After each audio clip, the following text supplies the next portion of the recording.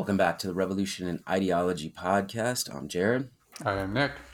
And today we are going to talk a little bit about colonization. We're doing this for a couple of reasons. In the interest of being candid here, I'm developing a new class about case studies in colonialism. So we decided to research some new cases. We've talked about plenty on this podcast before in our Myth is America series. We've talked about the Columbus story and Tecumseh, and we've done some stuff in the Middle East, even some stuff in sub-Saharan Africa. But now we're going to move to a region of the world where neither of us are experts by any stretch of the imagination. But I was always curious about the question of Tibet and using it as a case study. So this is going to be somewhat surface level. I'm admitting that. Also pronunciation, this not being a field in which either of us are experts, we will likely both kind of mispronounce a couple of things, but I do think it's an interesting case study, and I really wanted to dig into it. So anything that you would like to add regarding the colonization of Tibet, Nick? Nope, like you said, I am not an expert here. In fact, I know nothing other than like the surface level whatever. So Okay, so we also want to start by saying right off the bat that the other reason that we were drawn to it is not just because of it being an incredibly important colonial story, but because of as we were kind of growing up, it was really popular here in the West. Every other car seemed to have a free Tibet bumper sticker, things along those lines, and that's not a thing anymore. I mean, even various churches around the town that we grew up in would bring in Buddhist monks, and they would talk about the trials and tribulations of the people of Tibet, and that doesn't seem to be very popular anymore here in the United States. Do you have any theories as to why that might be the case? I feel like we should wait till after you've given us the history, and then we'll answer that question. I mean, Perfect. I think we all know why, but let's do the content Yeah, first, and let's then dig we'll. into this. Yeah. So the first thing we want to open up with that, as I was kind of combing through the research on this and what other historians and political scientists and sociologists and even a couple of anthropologists were saying, is that there is a narrative problem with Tibet. And there is this competition between Western discourses about what sovereignty means in terms of creating a nation state and what autonomy is and things along those lines. But I guess I have a question for Nick, being the sociologist. Do you think Western discourses about sovereignty and autonomy and nation state building and things along those lines, the things that we've talked about like ad nauseum on this podcast, do you think they even fit here in what maybe Tibet is seeking? Or is this actually kind of a soft colonialism in a way in terms of using political terms that apply more to the West than they would to the East, especially in the case of a culture and place and region that has got thousands of years of history? What do you think?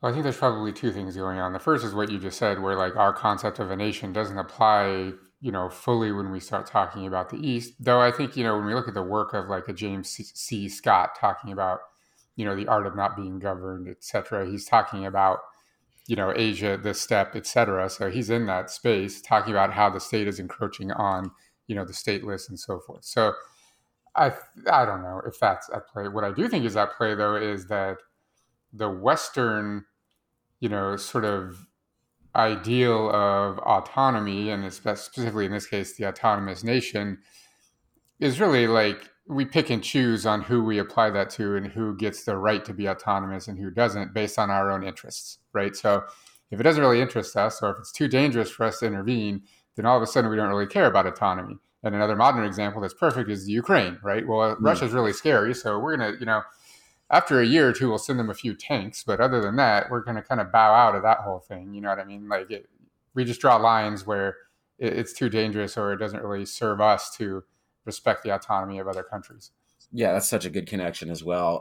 The other thing when we think about narrative is the idea that China itself, the People's Republic of China, being the colonial power that we're going to draw into critical inquiry here, is also co-opting those narratives. And as China, I don't want to accuse them of moving Western in terms of ideology and things along those lines, but they borrow a couple from here and there. I guess just being part of like the globalized world, everyone's kind of borrowing here and there from different discourses. They have also began to co-opt those and decide what sovereignty and nation states mean in terms of their narrative regarding not just Tibet, but of course there's the Taiwan question and there's what's going on with the Uyghurs and so on and so forth. So as they become more imperial, they're starting to co-opt those narratives. In fact, in my research, I came across a scholar in the Tibet Journal. Their name is Jia Thinli Gyatso. Again, excuse my pronunciation.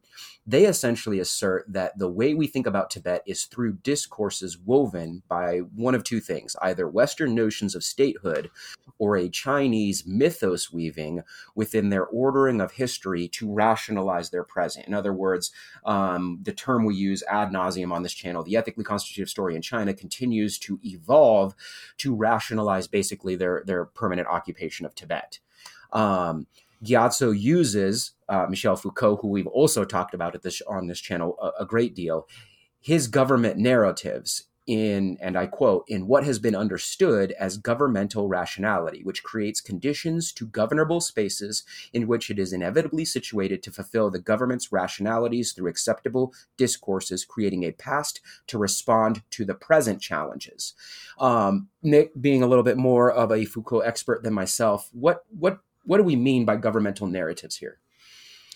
I mean, in this case, it's the fact that we are constantly shifting the narrative of these governments, including the past, present, and future, to rationalize whatever actions that but whatever actions China in this case is doing at the time, right?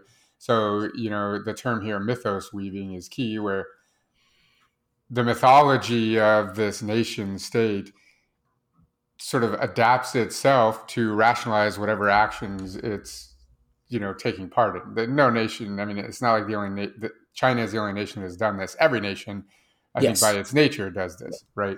So they make up their history in ways that aren't about teaching the past. They're about rationalizing the present. Exactly.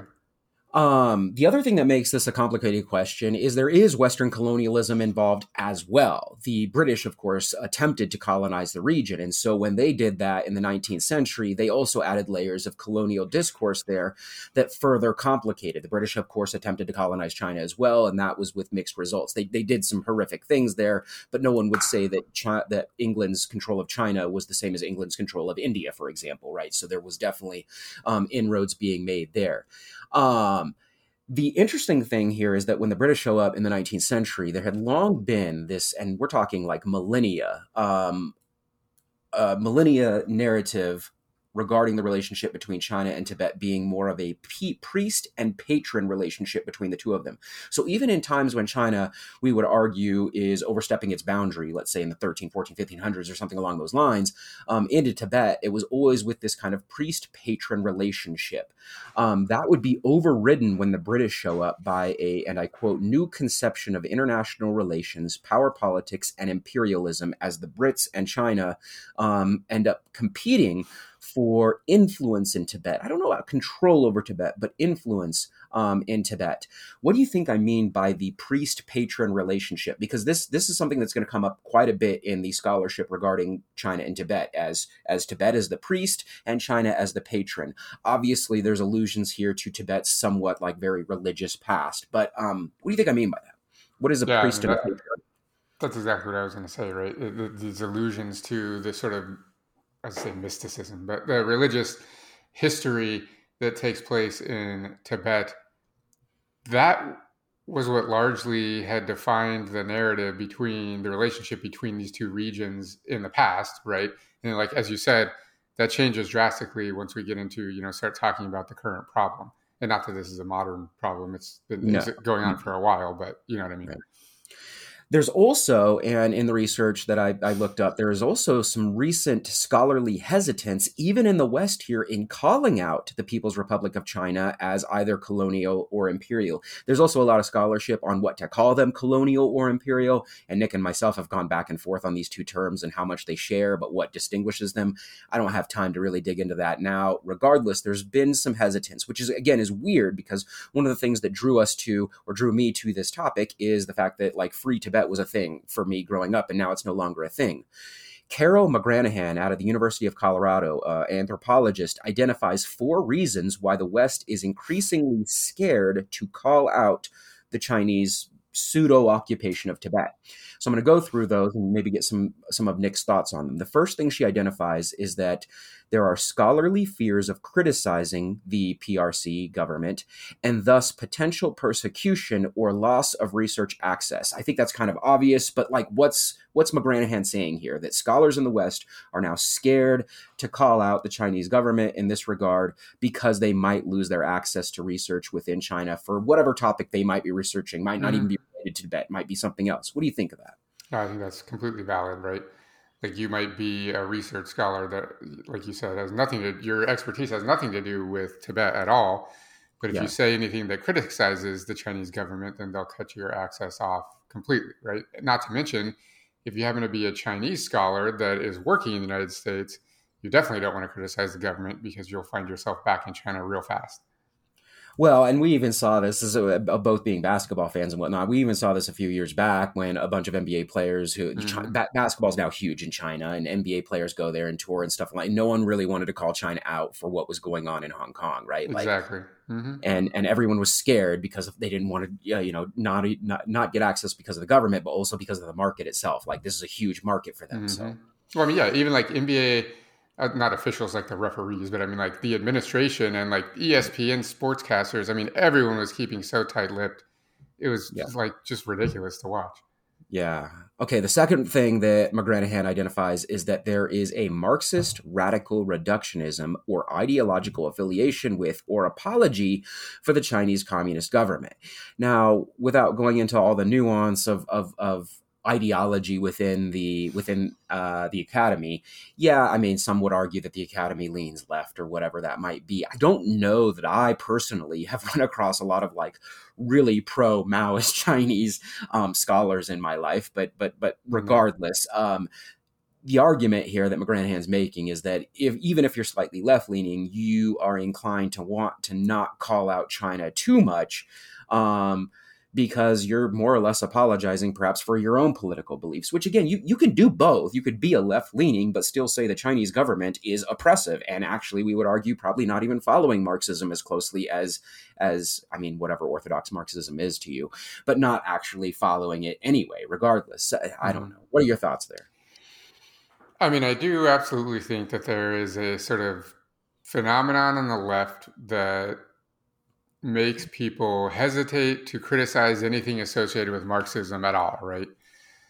Like we've talked about before, we get even like Stalinist apologists on the left, but like, you know what I mean? Like, so that exists for sure. However, like you said, I don't think that I've actually seen that in academia as much, right? It's usually like the sort of hobby Marxists. I haven't seen a lot of the like Marxist academics being afraid to critique the Chinese government, especially in this specific case, right? Like it's not, this has nothing to do with Marxism at all. In fact, it's anti-Marxist what they're doing in Tibet. So absolutely. Yeah, and any of our listeners that are going to listen to this episode knows this is a pretty far left-leaning podcast. Like, I identify more or less with anarchism and things along those lines. But I have no problem being an equal opportunity caller-outer of like human rights violations. Like I'll call out like the right wing, but I'll also call out the Stalin. I'm not a Stalinist or a Maoist. It's whatever. Anyway, okay, let's keep moving. Well, and like you said, to your point, right? I think the Maoist sympathizers in academia are even like fewer and further between. So. Yeah, it's a little bit ridiculous in that regard. So I don't know about that. Okay, anyway, the third reason that McGranahan identifies is that there is a myopic focus on European empire.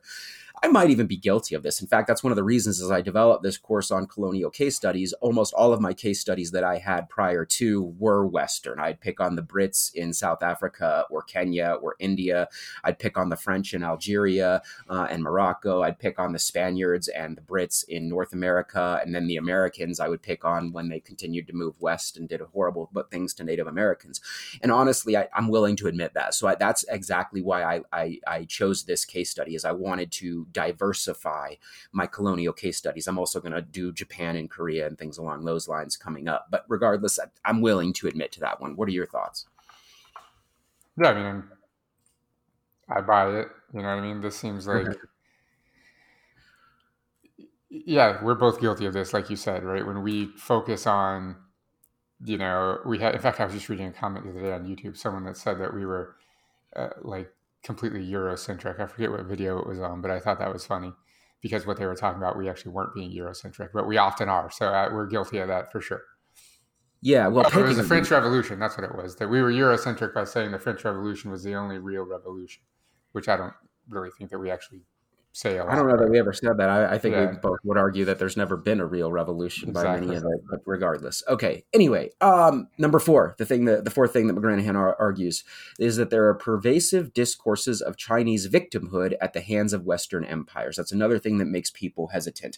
And of course, yes, China itself also had to deal with colonial transgressions, particularly in the 19th and early 20th century, when, of course, all of the European powers and even the United States to a lesser extent are trying to get their hands on basically that market, really that market. I mean, there's a bunch of lush, wonderful resources in China as well, but the market was the main thing that was driving even the Germans, the Brits, the Americans, the Russians to try and dig into China. I mean, we get things like Boxer rebellions and opium wars and all those kinds of things.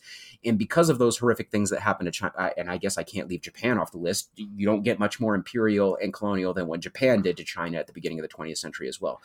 But I think that victimhood is making people, or what McGranahan's saying, is making people want to be hesitant in regards to China also doing things to other places. What are your thoughts on that? Yeah, 100%. I think that that's true.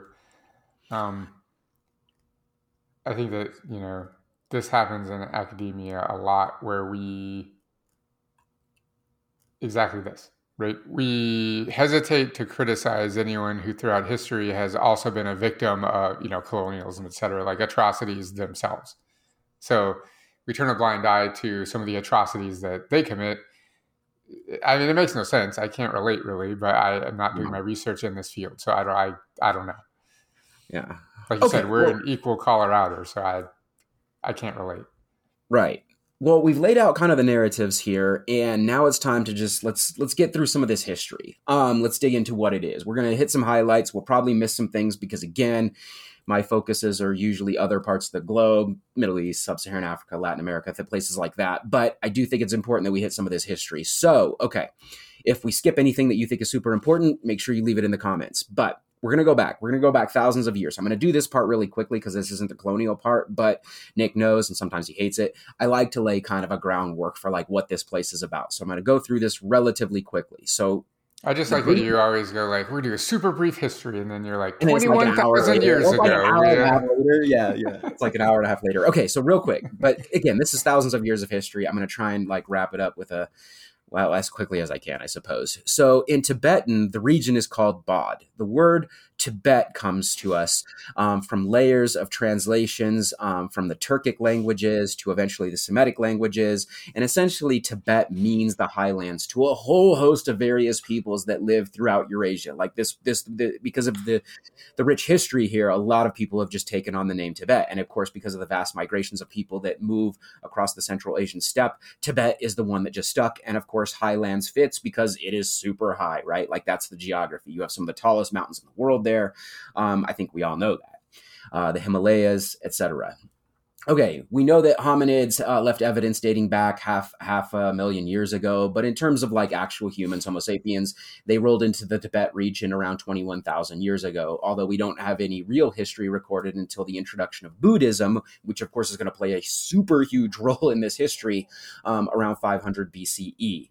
And again, going through this relatively quickly, the first real kingdom we have was formed by immigrants in about also around 500 BC, and it lasted till 625 CE. That was the Zhangzhung Kingdom. I didn't do a lot of research there because, again, it's not necessarily the focus of what we're talking about today. From there, we have the establishment of something called the Yarlung dynasty. And the reason I'm bringing them up is because essentially they are associated with the actual mythological origins of what we now call Tibet. Some of it was tied to Buddhism. Some of it is some crossover with the Mandate of Heaven belief system in China at the time. And some of it is the indigenous Bon religion, which was indigenous to Tibet. The 32nd king of this dynasty, a guy named Namri Songtsen, is credited as the originator of the Tibetan Empire, which lasted between 618 and 842 and established its base around the city of Lhasa. And that's why I'm bringing this up right here, is because Lhasa is where much of this story that we're going to be talking about today takes place. It is first recognized internationally, quote unquote, as they establish embassies naturally with their closest large neighbor, China. And it's also during this time that Buddhism begins to slowly outpace the native Bon religion, as the main belief system in what we'll now call Tibet. After centuries, though, of fragmentation, there is a resurgence of Buddhism as we get through the 9th, 10th, 11th centuries, a form of Buddhism called the Pala form. And that is going to be imported basically from Kashmir by a monk named Atisa.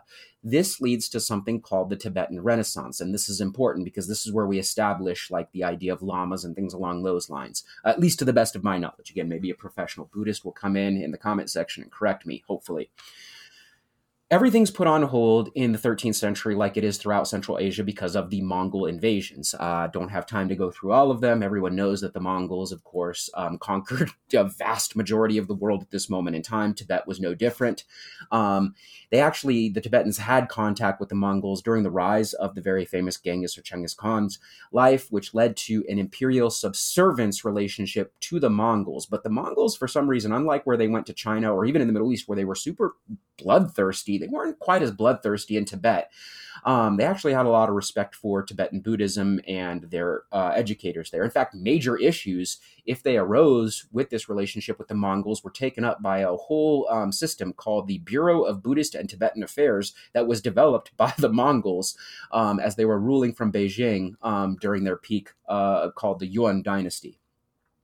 In fact, Tibetan priests and advisors rose in the Mongol courts, Kublai Khan's courts, and they became some of the most trusted teachers. They were well respected by Mongols. In fact, all Mongol governors usually had Tibetan monks on their court staff. What do you think of that? Like, I guess, I mean, I know this isn't like your expertise or even your area of history that you've done a lot of research in, but like we picture the Mongols a certain way, as super bloodthirsty and conquering the world, and they did these things. But when it came to the Tibetans, like I guess I'm just curious. Can you theorize why they respected the Tibetans so much more than some of the Muslims that they conquered, or the Chinese that they conquered, or even the Russians that they conquered? What do you think of that? I mean, all I can think of is that's something to do with the Buddhist, religion, sort of the spirituality, like in the region, Well, one of the predominant religions of Mongolia now is Buddhism, and this conversion of Mongols took place during this period of time. Anyway, after the fall of the Yuan dynasty in Beijing, Tibet is left relatively independent as the rise of the Ming dynasty takes place in China. Essentially, in Tibet, you have families ruling things. There's the eventual ascendance of what we now call the Dalai Lama. There's been 14 of them. We'll get to that later. The Ming dynasty eventually loses its mandate of heaven in China, and the Qing dynasty, takes over. The Qing dynasty is able to use some factional conflicts that rose in Tibet.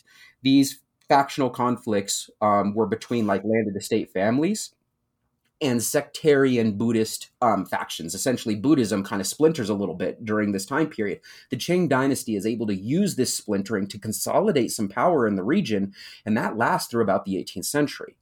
That was super brief history. Now let's get into some colonialism. See, I went through that one relatively quickly, but okay.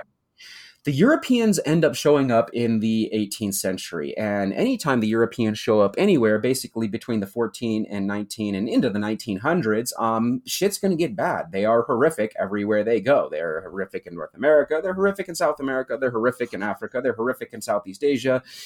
This is not going to go well for anybody usually, right? Europeans arrive. I mean, anything to add there? Nope. That's it.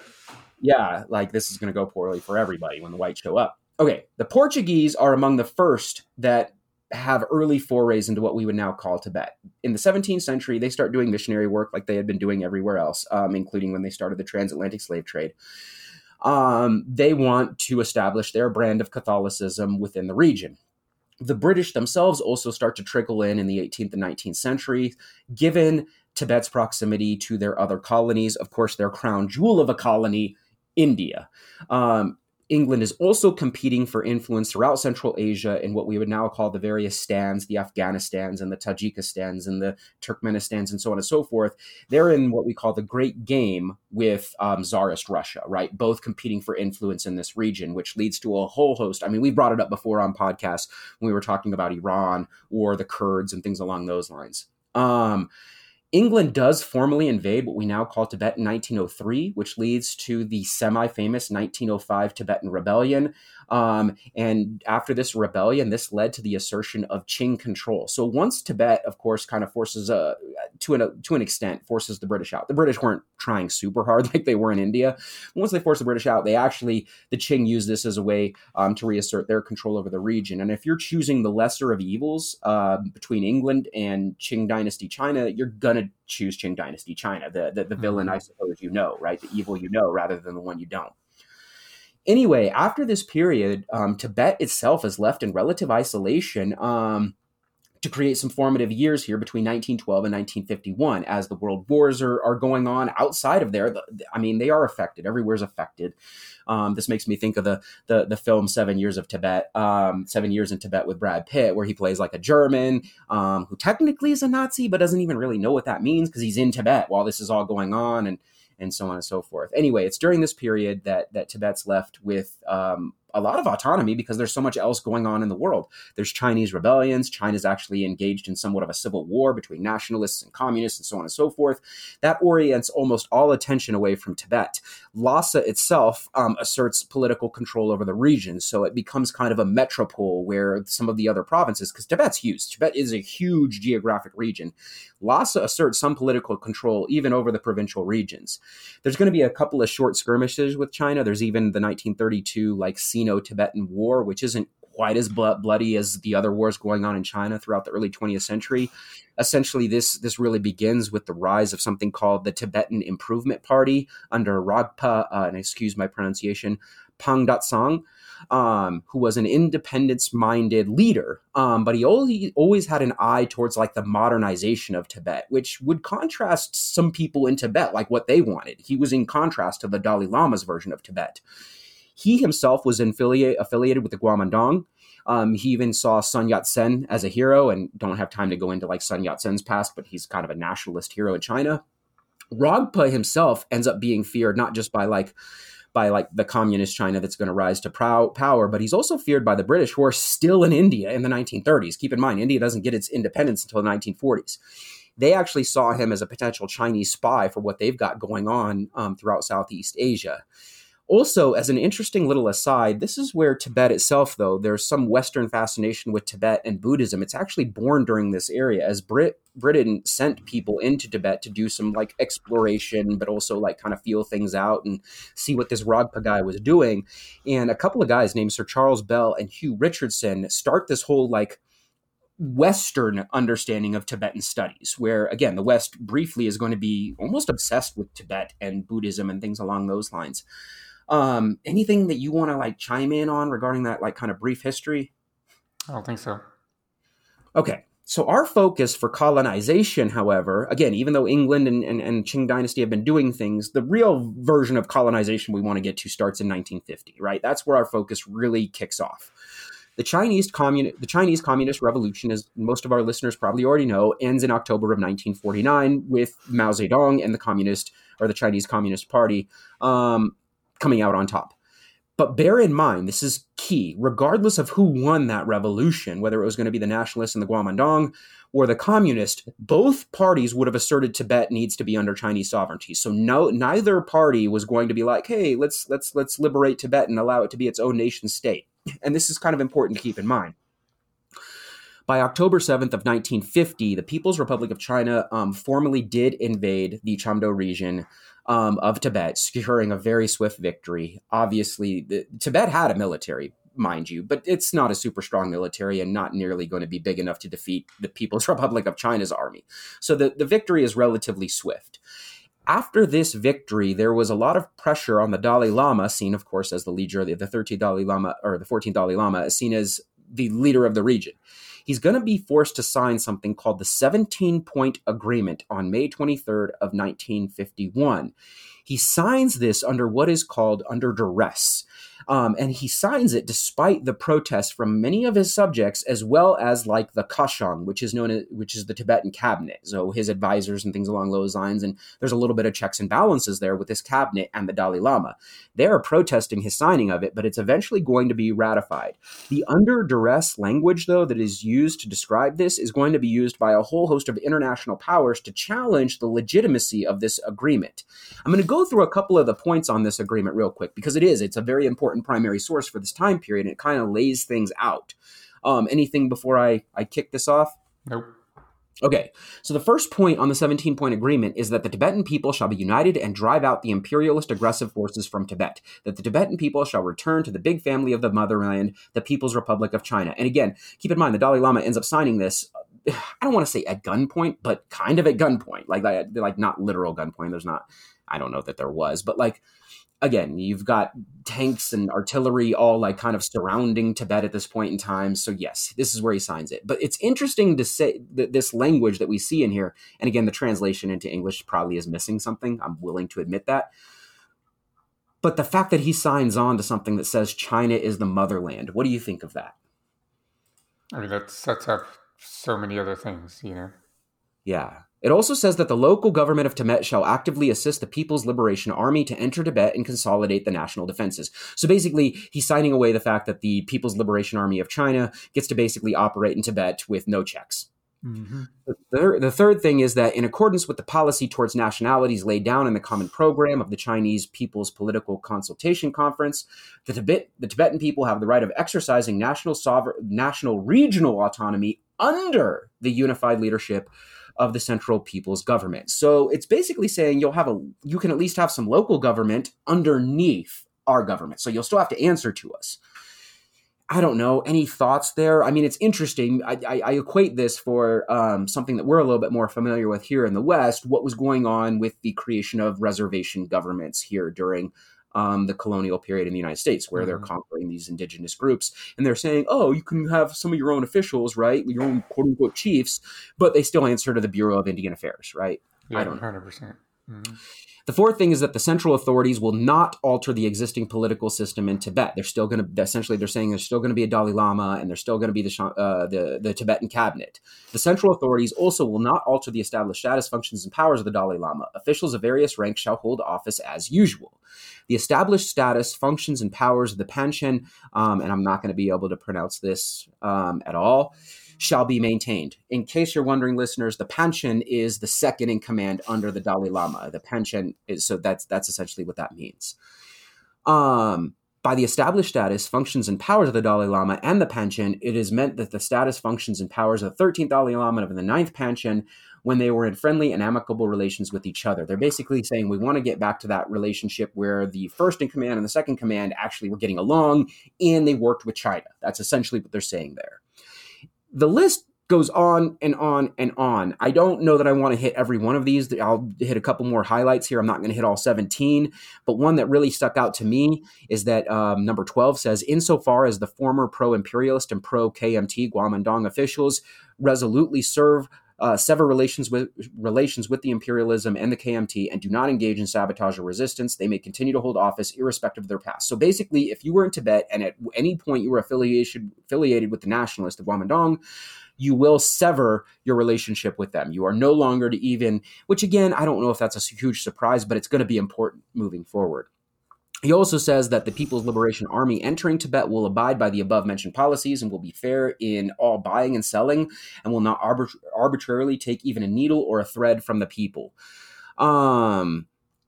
Anyway, essentially, all of this is going to basically lead to a subservient rule for Tibet underneath the People's Republic of China, where, at least on paper, it looks like they'll have a couple of freedoms, but basically they're going to operate as a province of China. That's essentially what that means. And Tibet, at this point in time, doesn't feel like it has any choice, right? Like, they've just lost this large region to the east in their provinces, the Chamdo region. They feel like they have to actually sign on to this. The Dalai Lama feels very pressured. So anyway, essentially under the 17-point agreement between 1951 and 1959, Colonial incursion by China into Tibet is minimal. There is some infrastructure projects that are going to be taken up. There's also going to be the stationing of 20,000 troops from the People's Liberation Army. Lhasa itself, the administration even received some subsidies to help economically, and the Dalai Lama was allowed to continue to have symbolic leadership, but not really a whole lot of political leadership, despite what the 17-point agreement laid out.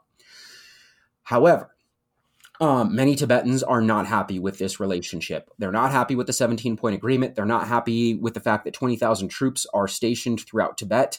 And as of 1956, a couple of the more eastern regions, Amdo and Kham, they start to see some changes that they are really not thrilled with. One of those is land reform. Essentially, China starts to create these land communes, and they start putting all of these quotas on production and things along those lines that Tibet was just not used to. They never had to deal with this in thousands of years of history. There's also going to be a huge crackdown on religiosity in Amdo and Kham. Essentially, this is the Chinese Communist Party essentially seeking to, get rid of a religion in the region. They want to get rid of the Bon religion, the ancient Bon religion. They're also cracking down on Buddhism at this moment in time. Resistance forms in this region, and not oddly enough, I was about to say oddly enough, but not oddly enough, the CIA is doing a bunch of horrific things around the world at this moment in time, supporting all kinds of causes that they actually don't really understand, which is what makes some of it so horrible. But they do decide, the United States Central Intelligence Agency does decide to support Tibetan resistance. This is, of course, all in secret, as much of what the CIA does, right? It's all clandestine. They tried to support resistance movements and guerrilla war tactics in Amdo and Kham region, and they fail miserably. They are crushed. The CIA itself isn't, but the resistance fighters that they are funding are crushed by the People's Liberation Army. At least 10,000 Tibetans died during this, between 1956 and 1959, more or less, during this clandestine guerrilla fighting that was going on in eastern Tibet.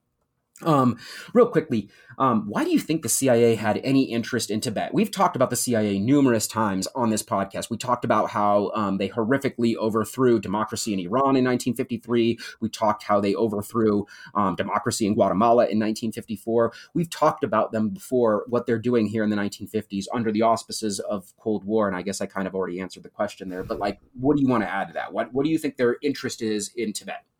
Yeah, every time we talk about the CIA in this period, they're doing something irrational as a result of the specter of communism. That's it, right? Whether it's Iran, anything you just said, they're freaking out about the expansion. Yeah, exactly. The expansion of communism around the world, right? So this clearly is, just one other in their mind, and I mean, maybe realistically, battlefront against communist expansion.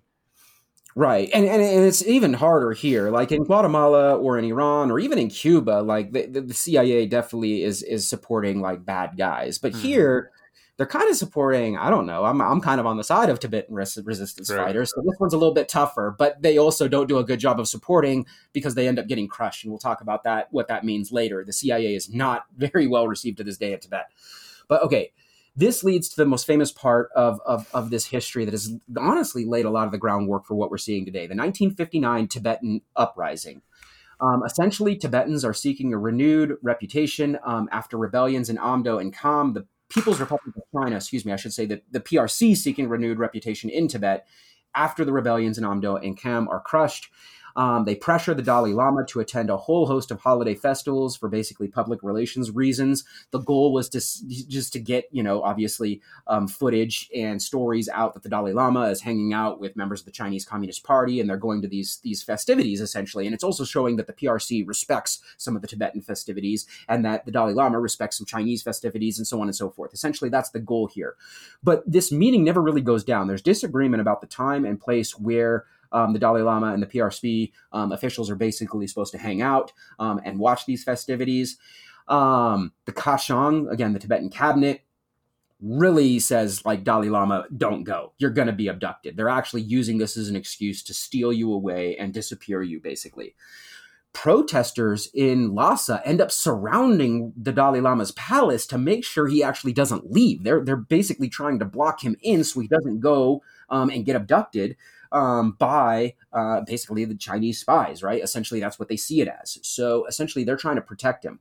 The protesters also start to target, and these are my terms, not theirs, but essentially what we would call like sellout lamas, lamas that were being too acquiescent to the People's Republic of China, people that were trying to work with them and maybe even remove certain Tibetan traditions. Basically, to try and keep them safe, we might argue. This is, you're in a very difficult position if you're some of these, what we would call sellout lamas. Do you want to protect your people from the aggressive People's Liberation Army? Are you going to have to make concessions?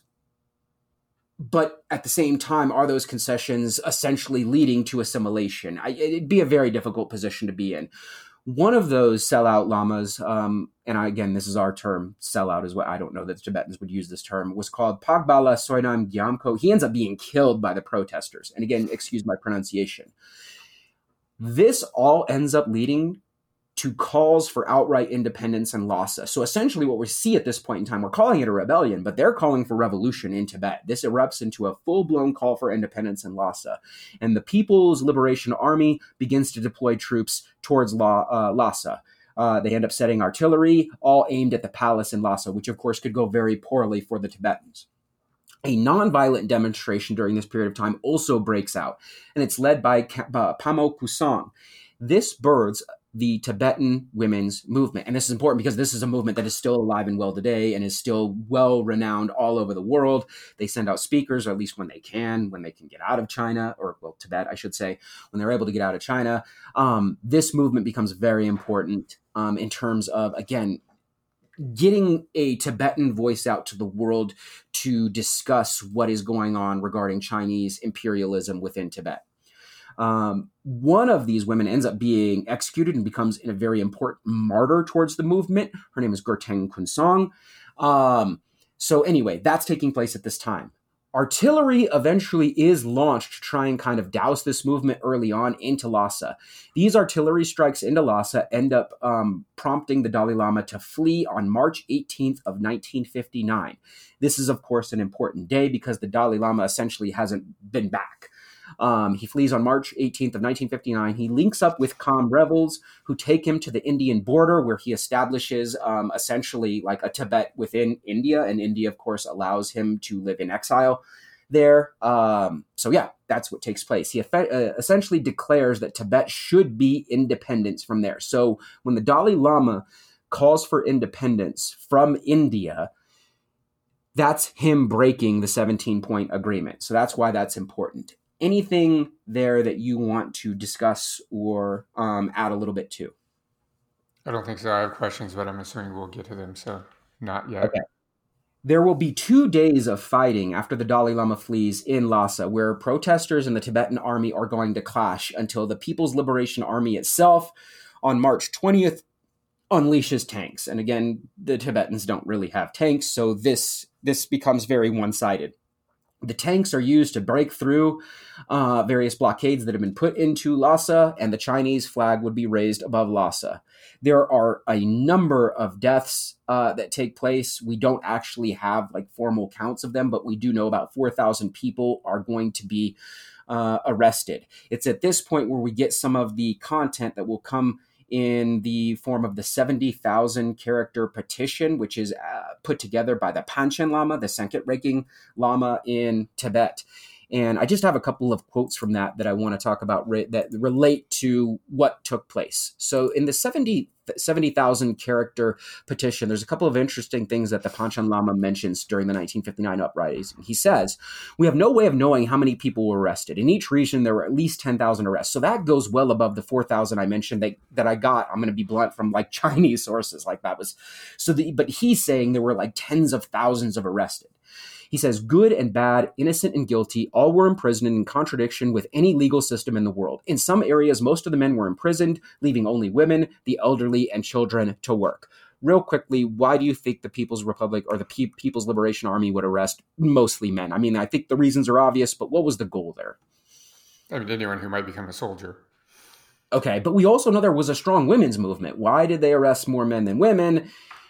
Some might also say that this is an attempt at changing the demographic of the region. We've seen this before, this kind of soft form of manipulating populations. And we'll get to that because that's actually going to be something China is going to attempt to do, to try and essentially change the gene pool.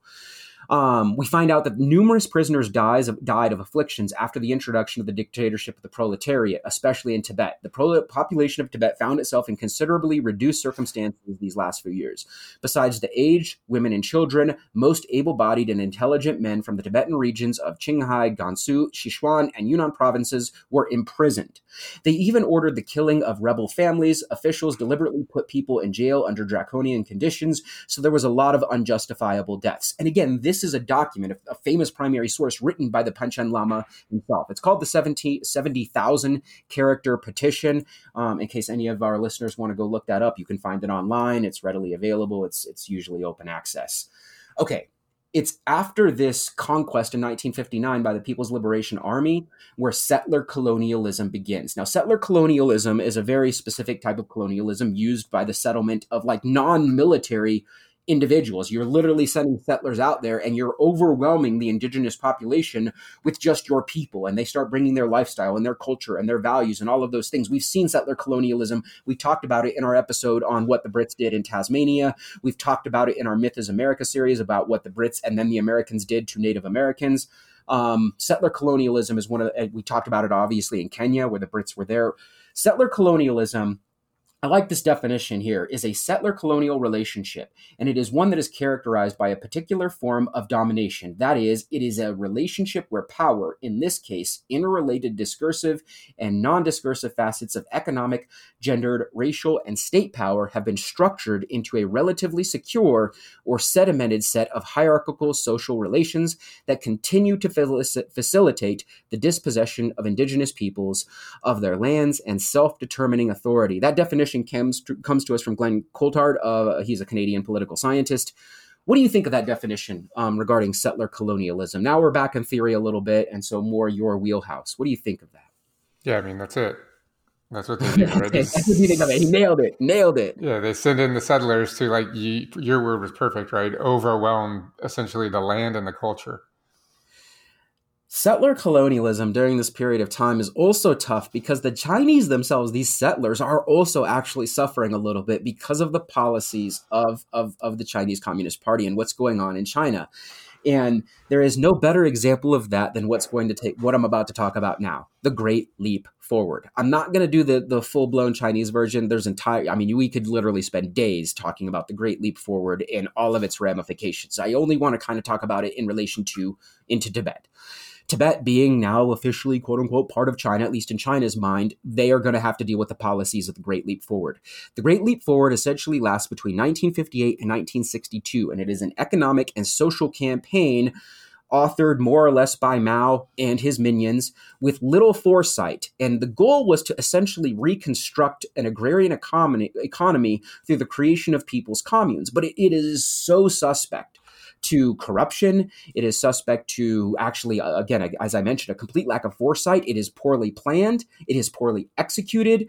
And to be blunt, you're taking regions, and this isn't just in Tibet, throughout China that have successfully sustained food economies for thousands of years, and you're trying to flip those over in 4 years. It just does not work. You're trying to change everything about how they operate in just 4 years. And it leads to, what many call one of the worst man-made disasters of all time, really is what it's going to lead to. Part of the problem is that there were anti-rightist campaigns that are also then associated with food surpluses and quotas. And essentially, these anti-rightist campaigns would take food, export it from places that needed it, and take it to places that actually already had food, leaving farmers with no food to distribute in their own regions. And how that was tied to a political anti-rightist campaign, of course, is a little bit murky, but essentially they were arguing that a lot of these farmers, by hoarding, are to be blunt, capitalists, right? They are part of the bourgeoisie. And they weren't actually hoarding at this moment in time. Again, I'm usually not an apologist for, in this case, like landlords and landed estates and things along those lines, but they did have thousands of years of established relationships with the local population on how food was going to be distributed and purchased and sold, or purchased and produced and things along those lines. That's cut off out of nowhere in the name of these communes, which leads to starvation. If you ended up challenging these anti-rightist campaigns, you were either disappeared, you were captured and imprisoned, or you were oftentimes executed on the spot. The other thing that the Great Leap Forward was seeking in a lot of these rural regions was industrialization. Well, they're rural regions for a reason. Like China's huge. It has a very diverse geography and ecology. And seeking industrialization in regions that just were not equipped for industrialization took precious resources and labor from regions that needed it. And essentially what we have here is a misappropriation of resources for failed industrial projects, is what I should say. The other thing that takes place in the Great Leap Forward is that there is forced labor. A lot of people are forced to go into manual labor that didn't want it. And a lot of them become literal ditch diggers. They force irrigation projects all throughout the region to try and create more food resources where food wasn't traditionally grown. Many of these people are overworked to death. We have an untold number of people that died essentially in these labor camps that were creating places of irrigation to create, again, farmland that didn't prior exist.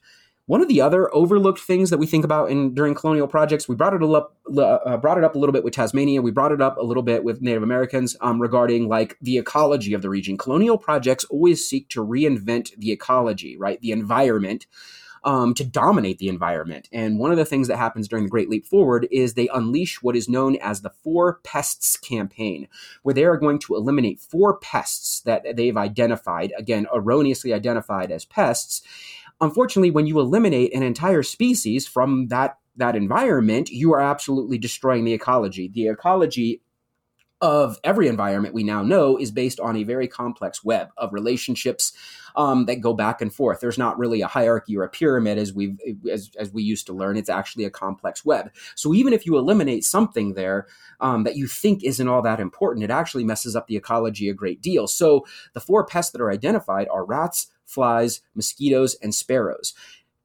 Mosquitoes even gave me, the animal lover here, a pause. I'm like, wow, mosquitoes do really suck. But like eliminating them altogether does mess up with the ecology of these regions. And when you get rid of the rats, the flies, the mosquitoes, and the sparrows, this messes up these very complex systems, which leads to further and further problems. In fact, when you eliminate the sparrows actually preyed upon locusts and other devastators of crops. So when you get rid of the sparrows, you got rid of the natural predators of these locusts, and the locusts begin to devastate crops. And of course, you're doing this during a famine, so there's less crops, exacerbating the problem. There also ends up being a misappropriation of false surpluses that were misreported, or as I talked during the anti-rightist campaign part, that they will be shipped to other parts of China that actually did have a surplus, and they're being taken from places that did not have a surplus, and so food would be misappropriated. All in all, the Great Leap Forward, depending on your source, leads to, at the minimum, it seems like the minimum I found is about 15 million deaths throughout China.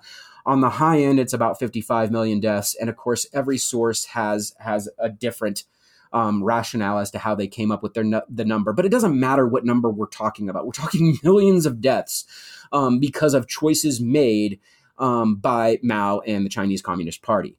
The Panchen Lama, in his report in 1962, a later report, he had this to say. He said, "There was never such an event in the history of Tibet. People could not even imagine such horrible starvation in their dreams. In some areas, if one person catches a cold, then it spreads to hundreds, and large numbers just simply die." So there's just not medicine being distributed. People are starving to death. They're being worked to death. They're being disappeared. What do you think of the Great Leap Forward? I mean, like you said, we could spend days talking about this, and people have, there's massive histories of what happened here. But like you explained, it was just a complete disaster on so many different fronts. I mean, none of it worked well, you know what I mean? Except maybe the industrialization of like the big urban areas, which were already on their path to industrialization anyway. Yeah, Shanghai and Beijing. Yeah, it was terrible. Like you said, millions and millions, tens of millions of people died. It was an atrocity. Even 2 years into the Great Leap Forward, the international community had already taken notice. Essentially, the International Commission of Jurists, the IJC, unleashes a report, or unleashes, like it's like, whatever. Yeah. It's immediately I was thinking of like Dragon Ball Z. They're like powering up and their report. Like, yeah. Anyway, all right. Tibet and the Chinese People's Republic to the UN. That's what their report is called at this point in time. They use numerous sources. They're basically accusing China of a whole bunch of human rights violations based on recent decisions made regarding United Nations resolutions. And they essentially call the occupation of Tibet specifically during the Great Leap Forward genocidal. It says, and I quote, well, Dalai Lama says, and I quote, he says, "The ultimate Chinese aim with regard to Tibet, as far as I can make out, seems to attempt the extermination of religion and culture and even the absorption of the Tibetan race. Besides the civilian and military personnel already in Tibet, 5 million Chinese settlers have arrived in eastern and northeastern Seoul, in addition to which 4 million Chinese settlers are planned to be sent to Yue and Song provinces of central Tibet. Many Tibetans have been deported, thereby resulting in the complete absorption of these Tibetans as a race, which is being undertaken by the Chinese." Essentially, this is the Dalai Lama in 1959. There's a press conference that's cited in the report above. He's accusing China of outright genocide at this point in time. What do you think of that? Yeah, it's tough because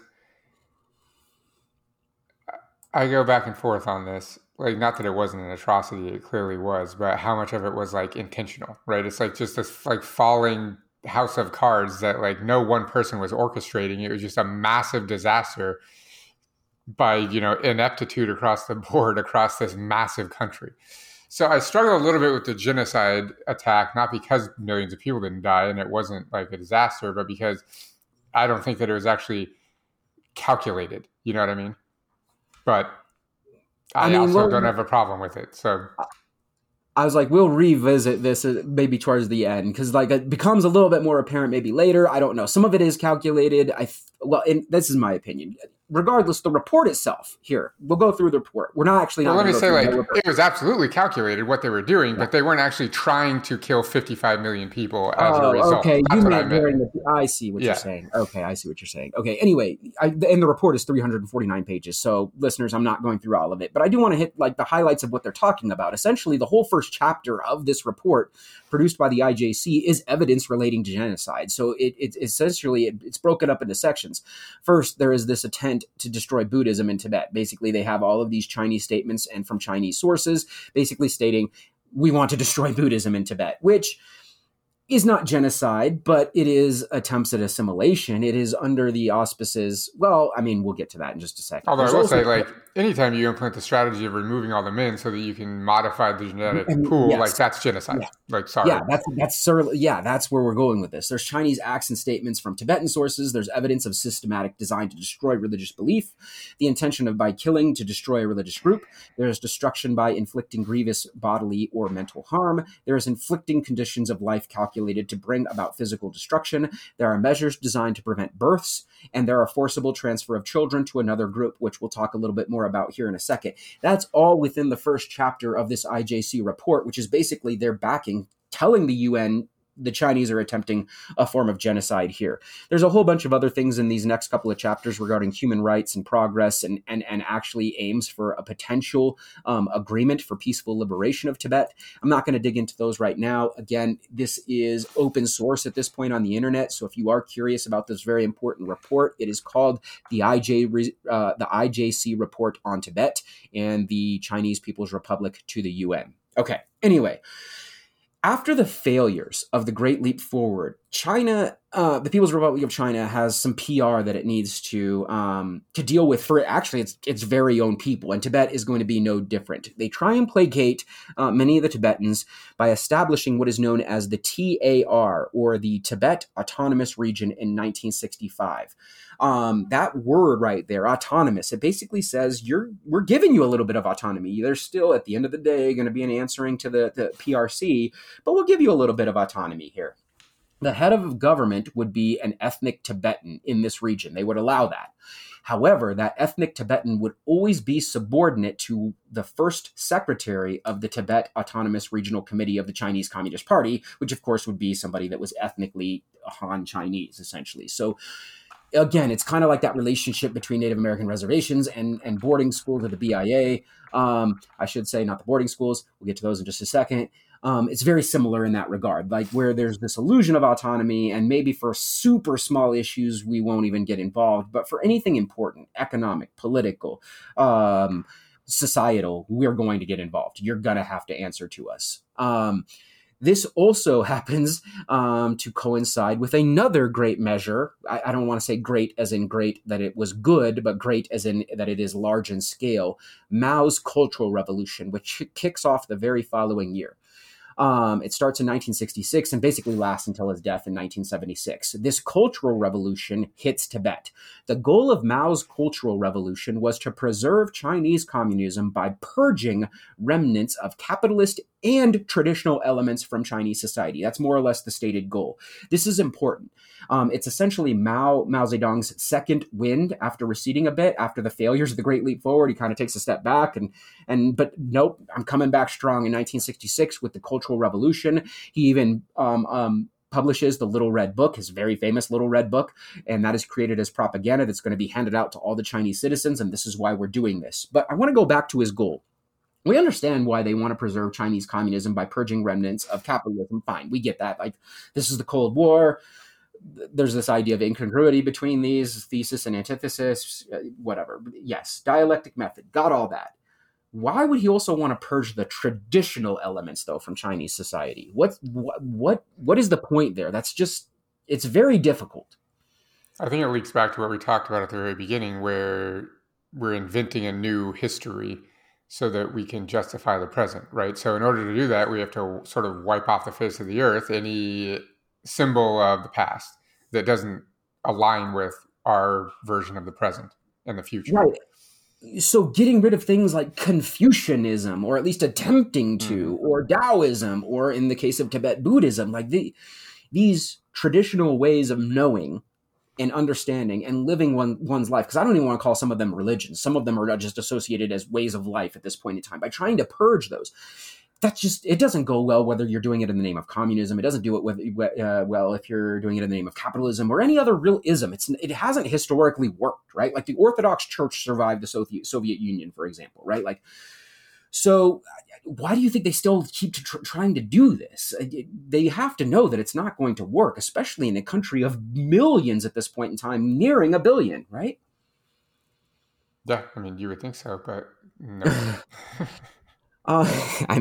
Yes. Okay. We talked about it with Iran too, when the Shah is trying to get rid of Islam and things, and he's not trying to get rid of it, but basically like make it just, yeah.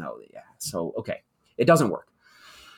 The Red Guard is going to be used to militantly crack down on its own citizens throughout. They're going to police, obviously, as many Chinese citizens as they can. No doubt it's going to be worse for Tibetans, as Tibetans are still struggling to be counted by most Chinese as like actual citizens, especially since the Tibetans don't necessarily want to be citizens themselves. There's going to be a crackdown on the practices. So that crackdown is going to lead to the People's Liberation Army as well as the Red Guard cracking down on religious ceremonies in Tibet. They're going to be cracking down on education in Tibet. Really anything that is not following the party line. If you're not following the party line, the Chinese Communist Party line, you're going to be persecuted, assaulted, killed. Your institutions or your buildings or your structures or anything, they're going to be vandalized. All of that's going to take place. Essentially, in their words, Mao is trying to really root out the stinking old ninth. And that's kind of an old term in China. Basically, he's saying the stinking old ninth are known as the intellectuals in China. Why do you think Mao wants to get rid of the intellectuals, whether they're Tibetan intellectuals or even Chinese intellectuals? What's the goal in getting rid of intellectuals? We see this usually from far-right movements. Fascists hate intellectuals. I'm going to call it out now, conservatives in the modern era, whether they're Western conservatives, British conservatives, American conservatives, Norwegian conservatives, they also hate intellectuals. So it's usually the far right that's trying to get rid of intellectuals. Why in this case is Mao, what we would consider a leftist, also trying to get rid of intellectuals? I mean, intellectuals traditionally are the ones that are doing the critique, right? Regardless of the power structure overall, regardless of whether it's conservative or progressive or communist in this case, right? They're the critical ones. And so, like you said, it's traditionally coming from the right, but that doesn't necessarily mean that it has to, Right. Universities throughout China closed. This, of course, is going to be the case in all of the provinces, even in the Tibetan Autonomous Region, although there's not a lot of universities there as in comparison to other parts of China. But like all of these are going to be closed.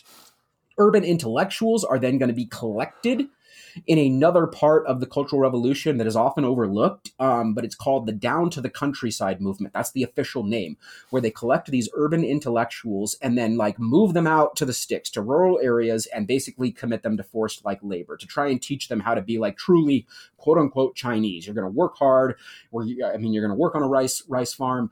This is what we need you to do. This is what we're going to humble you. We're going to humble you.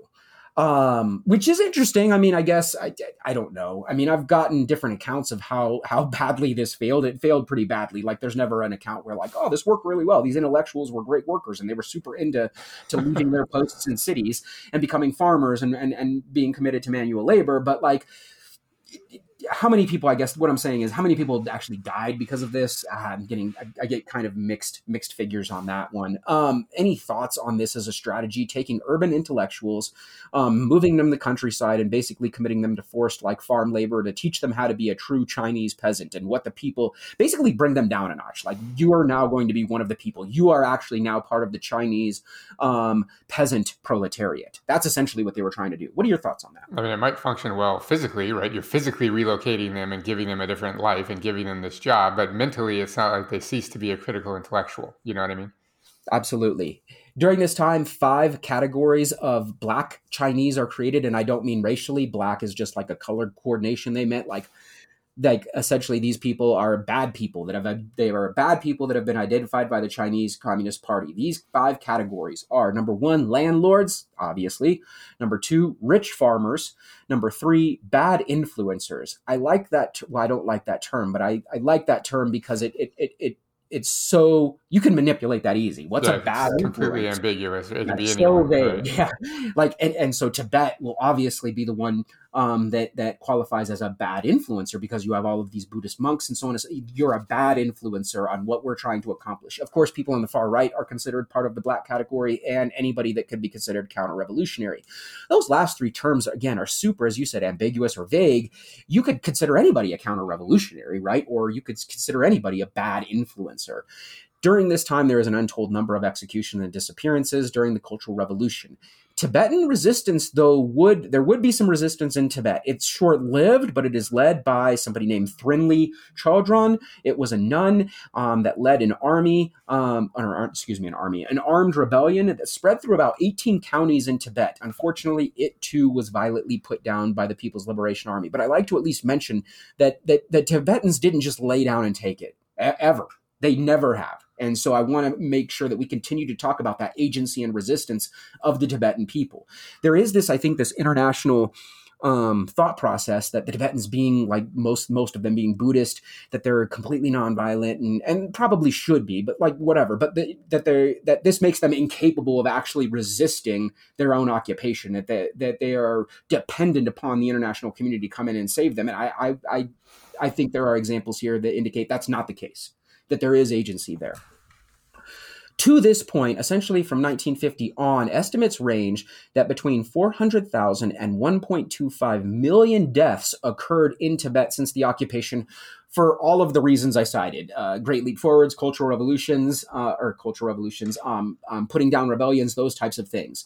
There is great debate on these figures. Again, they range from there's a wide berth on this range, depending the aims and sources. But even anti-People's Republic of China scholars, they also disagree on how many people in Tibet actually died because of the actions that took place in the 1950s, 60s, and 70s. The death of Mao, though, presents an opportunity perhaps for the People's Republic of China and Tibet to maybe reconcile a little bit and find a way to have a peaceful resolution to their relationship. So in 1976, very famous Xiaoping becomes more or less the head of the Chinese Communist Party, making him more or less the head of the acting head of the government. He invites the Tibetan exiles that have been basically scattered throughout the globe to come back to Tibet and visit Tibet and see all of the wonderful progress that has been made because of the Chinese more or less occupation of the region. Well, the Tibetan exiles that do come back look at it, and they're basically horrified and devastated. This is not the Tibet that they left. He is dead wrong here. So this first attempt at maybe reconciliation between China and Tibet, it fails. I mean, I think Xiaoping was well-intentioned here. I don't know. I mean, I can't get inside his brain in 1976, but I think that was the goal. Anyway, other People's Republic of China officials end up promising that they will loosen the cultural oppression also during this period in 1976. Basically, when the Tibetan exiles show back up and they're horrified, they're like, okay, well, we will stop being so culturally oppressive to you, and we'll even introduce some of our schools and infrastructure and work. But there's a side effect to this that is also somewhat, I don't know about genocidal, but important, because if you're going to build schools and infrastructure, which are roads, railroads, power plants, those types of things, if you're going to build that stuff in Tibet, that's going to require labor. And essentially, they're going to bring in a whole bunch of migrant labor workers to do this work. And all of those migrants are going to be ethnically Han Chinese, not Tibetan, right? So some accuse China of using these projects to import a bunch of Han Chinese there and eventually reproduce ethnic Tibetans, eventually getting rid of Tibetans that way. What do you think of that as a potential policy of the People's Republic of China? Just flood the region with their quote unquote own ethnicity, Han Chinese. I mean, I wouldn't put it past them, right? I don't think it's out of the question. In terms of international recognition of Tibet during the 70s, we have to keep in mind that the People's Republic of China, and in this case, the United States, has actually started to have relations even before Mao Zedong had passed in 1972, when Richard Nixon ends up reaching out, and the United States and China basically established a relationship, and the United States more or less formally does recognize the right of the People's Republic of China to exist. It actually, prior to that, had not recognized that. The United States, prior to this, had always recognized the other China, the second China, which still exists, by the way, the Republic of China, as the correct China. We know it now as more or less Taiwan or Formosa, if you want to go way back in time, or Chinese Taipei. But essentially, that had long been the relationship the United States, being on the side of the Guomindang, had sought to cultivate. Well, now in 1972, Nixon decides, hey, we need to work with the People's Republic of China. And I would argue the reason for this is predominantly economic, right? Like this is a massive market and things along those lines. I mean, American historians have spent a lot of time like dissecting why Nixon decides to finally recognize China and reach out and so on and so forth. And most of it, I would argue, is economic. But anyway, moving forward, this is important because this relationship does renew some Western interest to exiled Tibetans. And these Tibetans start to seek U.S. attention regarding their human rights. They're like, okay, Americans, you say you stand for freedom and democracy and blah, blah, blah, blah, blah, all the crap you say you stand for, but really don't do a good job of standing for. Well, look at us. Look at us here in Tibet. We look at what's happening with our human rights. Look at all the violations taking place. This is where a lot of that program that Nick and I had talked about at the beginning of this episode, that 80s and 90s movement and the bumper stickers everywhere, Free Tibet, and bringing in Tibetan speakers, this really starts to kick off in the mid to late 70s. By 1987, the government in India, the Tibetan government in India, out of the city of Dharamshala, where the Dalai Lama is hanging out still, during all this time, had appealed enough to the United States and the international community that the House of Representatives in Washington, D.C. does pass a resolution of support for an independent Tibet, which is cool. Like, you pass, what does that mean when you pass a resolution? We're like, yeah, that's cool. We support the idea of an independent Tibet, but then like nothing's being done, which again, coming from our podcast, our channel, I don't even know that we want anything done. The more the United States gets its military hands and things, the more it messes them up, as we've seen in every episode we've talked about, like the United States internationalism or interventionism, I should say. So I don't know that I would want it, but it's also kind of funny when they're just like, yeah, here's a document that says we agree with you. Like, I don't know. Any thoughts there? No, that's it. Yeah, it's ridiculous. I don't know if them getting their hands in this, just like they did back in the 1950s, 56 with the CIA, if that's going to go well anyway, right? Like, so during this time in the late 80s, 4 massive demonstrations erupt in Lhasa, and they last about 2 years. This leads to the People's Republic of China claiming martial law in Tibet, which leads to more repression. All of the things that we've talked about, doubling down on those. There's also this idea, dating back to the 70s, that there's forced demographic change is getting stronger, and it is becoming in response to these demonstrations to essentially drown out the Tibetan voice. By 1989, there are more Han Chinese living in Lhasa than Tibetans. That is astounding to really think about, that many Han Chinese had been imported from China into Tibet, and they actually outnumber the Tibetans living in the prominent city of Lhasa. Also by 1989, the 10th Panchen Lama, again, this is second in command, had died, and succession became a question. Like, who is going to succeed the 10th Panchen Lama? Well, the Tibetans are like, well, this is our belief system. This is our religion. This is our society. We choose the Panchen Lama. And the People's Republic of China is like, nope, we choose for you. The Dalai Lama, again, from Dharamshala, India, names a person named Geden again, I'm going to butcher this, Nyima, as the 10th Panchen Lama. The People's Republic of China names Gyaltsen Norbu as the 10th Panchen Lama. Unfortunately for all of us, the Dalai Lama's Panchen Lama is actually currently missing as we record this episode. Weird. And Norbu is currently working on PR campaigns that are very pro-PRC, ironically enough. People's Republic of China, currently working to manufacture ethnic unity between Beijing and Tibet. He certainly appears to be very public-like. Anything that you would like to add to this idea of succession? Again, this very... I don't even know if it's a highly political position at this point. It's more of a symbolic position.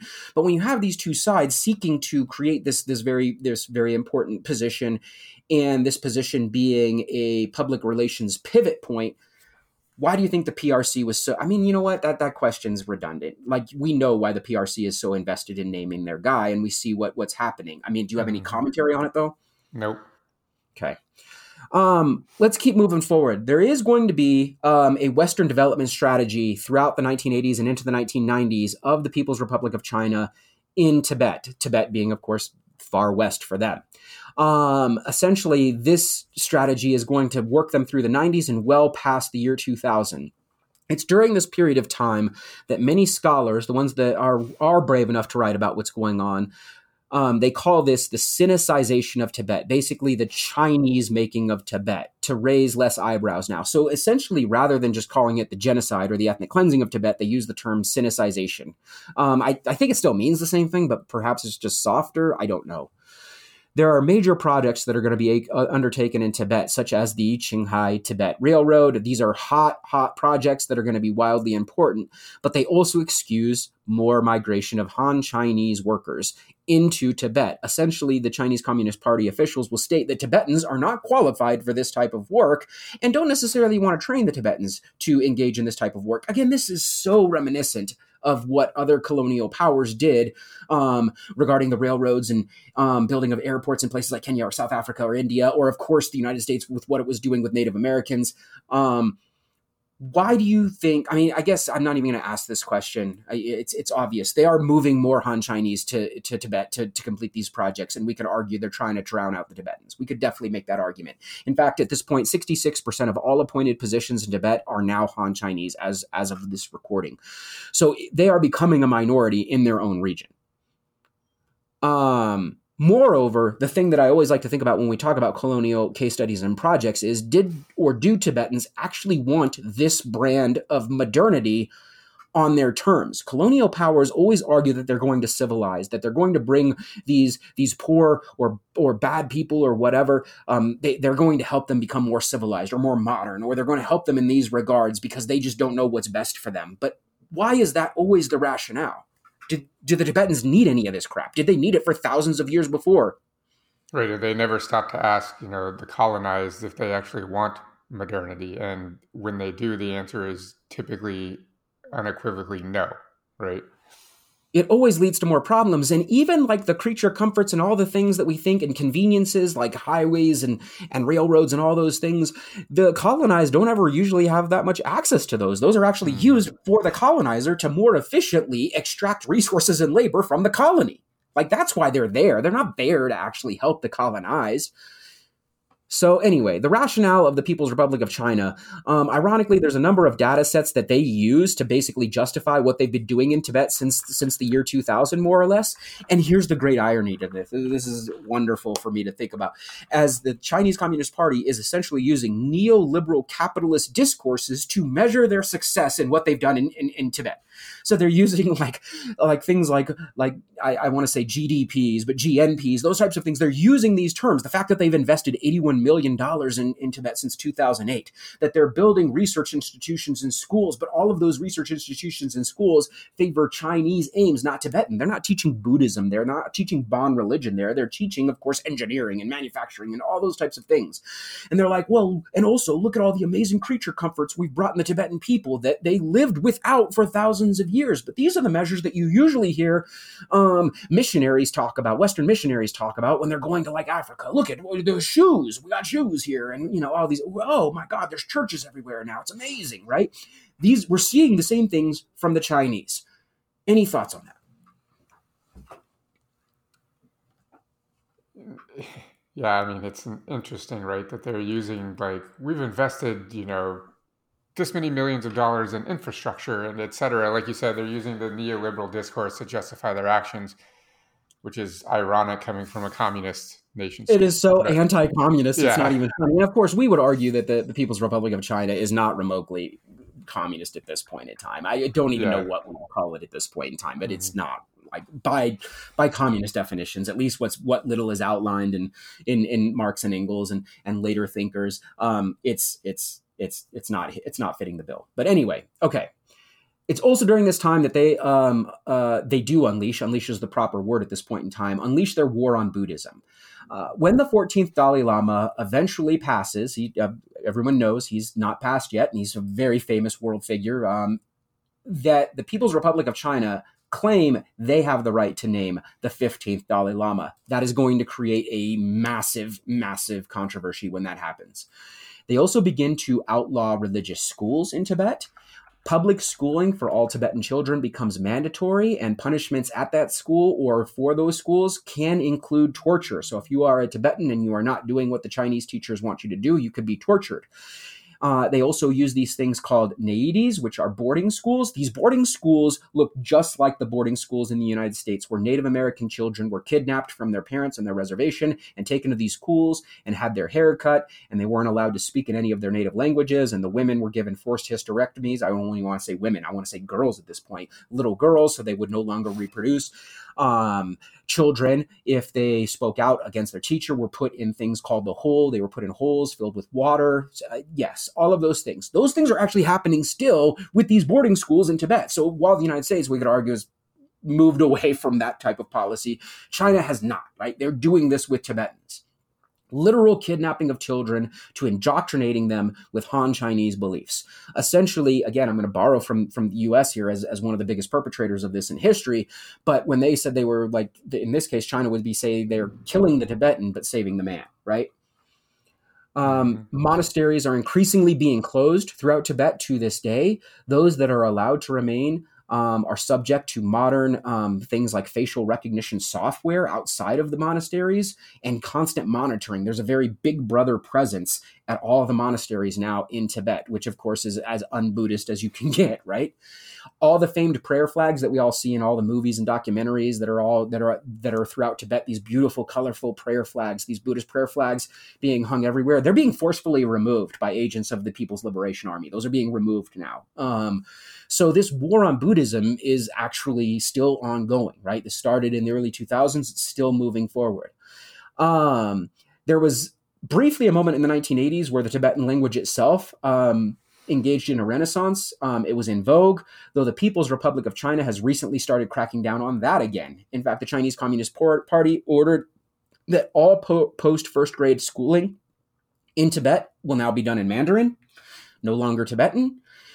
China decides it's even going to start hitting the nomadic people of Tibet, the people that aren't even Lhasa, and maybe don't even have a huge political stake in what's been transpiring for the last 4 or 5 decades. These nomadic people that are just living their own lives out in the Central Asian steppe, they are now being subject to PRC control. In 2015, China boasted that it had forcefully rehomed 1.2 million nomads from Western Tibet, removing them from their traditional way of life and animal husbandry and living, well, nomadically as hunters mostly. I want to say hunter-gatherers, but the Asian steppe doesn't have a lot of gathering, so mostly hunting, but removing them from their uncivilized lifestyle, quote unquote. But they were improving it, even if those nomads did not realize they wanted that thing. The 2011 UN report had revealed, though, that those types of policies actually increased poverty, environmental degradation, and social breakdown. Oddly enough, only 2 years after the program started in 2017, Qinghai nomads were actually allowed back to their pastoral lifestyle as the PRC decided that their homes that they had given them were actually needed for tourists to go out and tour Tibet. Any thoughts on that? Like it was not well thought out. Seems to be the constant policy of colonizers who really don't know what they're doing. The last real bit of Tibet being in the news, at least in terms of the West, quote unquote, was in 2008. The Tibetan unrest is what it's called. It's the last time that we paid attention. There was a series of 235 protests that broke out in Lhasa on March 10th of 2008, and these protests were led by Buddhist monks and Buddhist nuns. It was meant to commemorate the 49th anniversary of the 1959 Tibetan uprising. These demonstrations spread spontaneously throughout the Tibetan plateau. It led to, of course, the arrest of monks at Labrang Monastery, which was one of the most important monasteries in Tibet, and increased tension, and People's Liberation Army violence also increased, which led to resolutions against all monks and nuns, as well as the general citizens of Tibet, which basically is giving the PLA to use whatever means necessary it deemed necessary to put out these demonstrations. They used electric cattle prods, they used tear gas, and in some cases live ammunition. Were just shooting protesters. Tibetans responded by fighting the security forces and destroying all Han-owned businesses, which they wouldn't have done before because there just weren't Han-owned businesses back in 1959. Well, now clearly, as we mentioned, 66% of the population is Han. They started taking their aggression out on their Han neighbors. I can somewhat understand. I don't know if that was the best strategy, but you understand the frustration, right? At least 200 of these demonstrators were killed by the People's Liberation Army in Tibet, although Amnesty International actually reports that 1,000 Tibetan protesters remain unaccounted for in their report on the events. Central Tibetan Administration itself reports that there were at least 5,600 arrests of Tibetans by the PLA. Protests in support of Tibet also erupt throughout North America, Europe, Australia, India, Nepal, and even in Beijing, which was very controversial. And there were arrests in Beijing of Chinese people that were protesting in support of Tibet. There were also a whole host of protests that have been going on and propaganda even being produced in places like Taiwan, because again, most of our listeners know that Taiwan and China have beef. It's the Republic of China versus the PRC. So the Republic of China is naturally seeking to create allies with any other groups it identifies as oppressed by the PRC. And Tibet is one of those groups. So they are producing propaganda during this period of time as well, basically in support of Tibet, offering them refuge if they can somehow make it out of Tibet and get to Taiwan. Those types of things are taking place.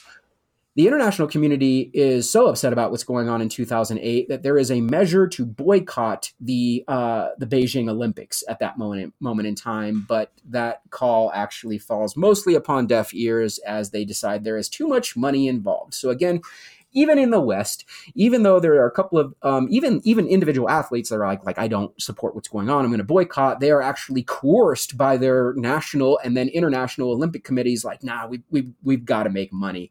We're going to choose money over ethics at this moment in time. Why? We talked about it with the NBA at the beginning of the episode. Why? Money. That's it, right? Money over ethics, just like you everything said. Around me. That's a whole, yeah. And that is, I mean, that's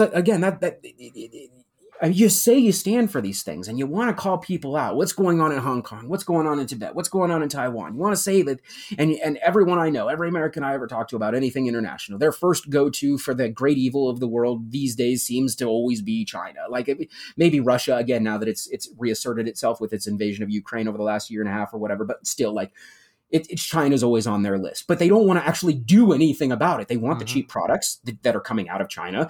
And of course, the business leaders want to be able to sell their nonsense to China. Like, so that's way more important. It's way more important to maintain those relationships than any sort of ethical understanding of the way things are supposed to work, which of course is about as American as you can get, ironically enough.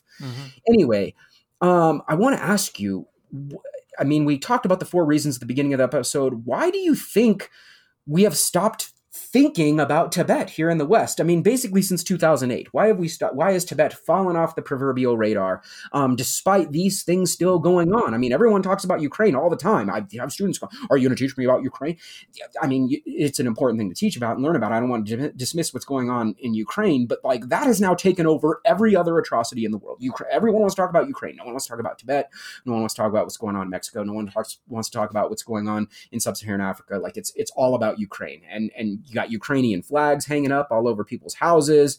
They don't want to talk about Syrian refugees. They want to talk about Ukrainian refugees. What the hell's going on? I mean, part of it is that it's been going on for so long that people just have like fatigue, right? And I will warn people now that if this continues, the same thing will happen with Ukraine, right? In 10 years, it will be out of the news cycle completely, even though there will still be atrocities. I mean, maybe, I hope not, but being committed there. The other thing is economic, like you mentioned, right? The more time that goes on, the more the U.S. and the China are forming, amicable economic relations that benefit the governments of both countries. And so as a result, Tibet is completely left out of the discourse, right? And definitely out of the news cycle for sure. Nobody in the news is talking about Tibet anymore. The other thing is, like, I don't want to say that like nothing's happening there, because clearly things are still happening there, but there's not a frequent amount of, big events that are quote unquote newsworthy, that are really like the headline attention grabbers going on, just because this occupation, for lack of a better word, has been going on for so long. Though I will say, people have been saying this forever, that like when the Dalai Lama dies, that's going to be a real inflection point, but he's living forever. So he's still alive. He's 80 something, 84, 87, something like that. So yeah, I mean, there's not much to talk about, unfortunately. I mean, there's a lot to talk about. There's not much that like people want to talk about. So the other thing that I hint at in this last question that you probably see on your notes as well is, unlike some of the other colonial case studies that are a little bit older and have that have been solved, in air quotes, solved in a way, the British in Kenya. The British no longer occupy Kenya, and now documents have been leaked about what really transpired, and that's why it was such an important topic for us to cover. Here, the PRC and their occupation is not over, and so it's very hard to get leaked information right now. China has complete control over the narrative right now. And so there might be big things happening there, and we just don't know. I mean, watchdog organizations are not just wandering around Tibet free to be able to do whatever they want, right? Amnesty International and UNICEF and things, they're not able to just do whatever they want in Tibet, right? They're not allowed to. Right. So that could be part of it. We just don't have the information. Yep. Well, and I think that part of the silence is a reflection of China's success in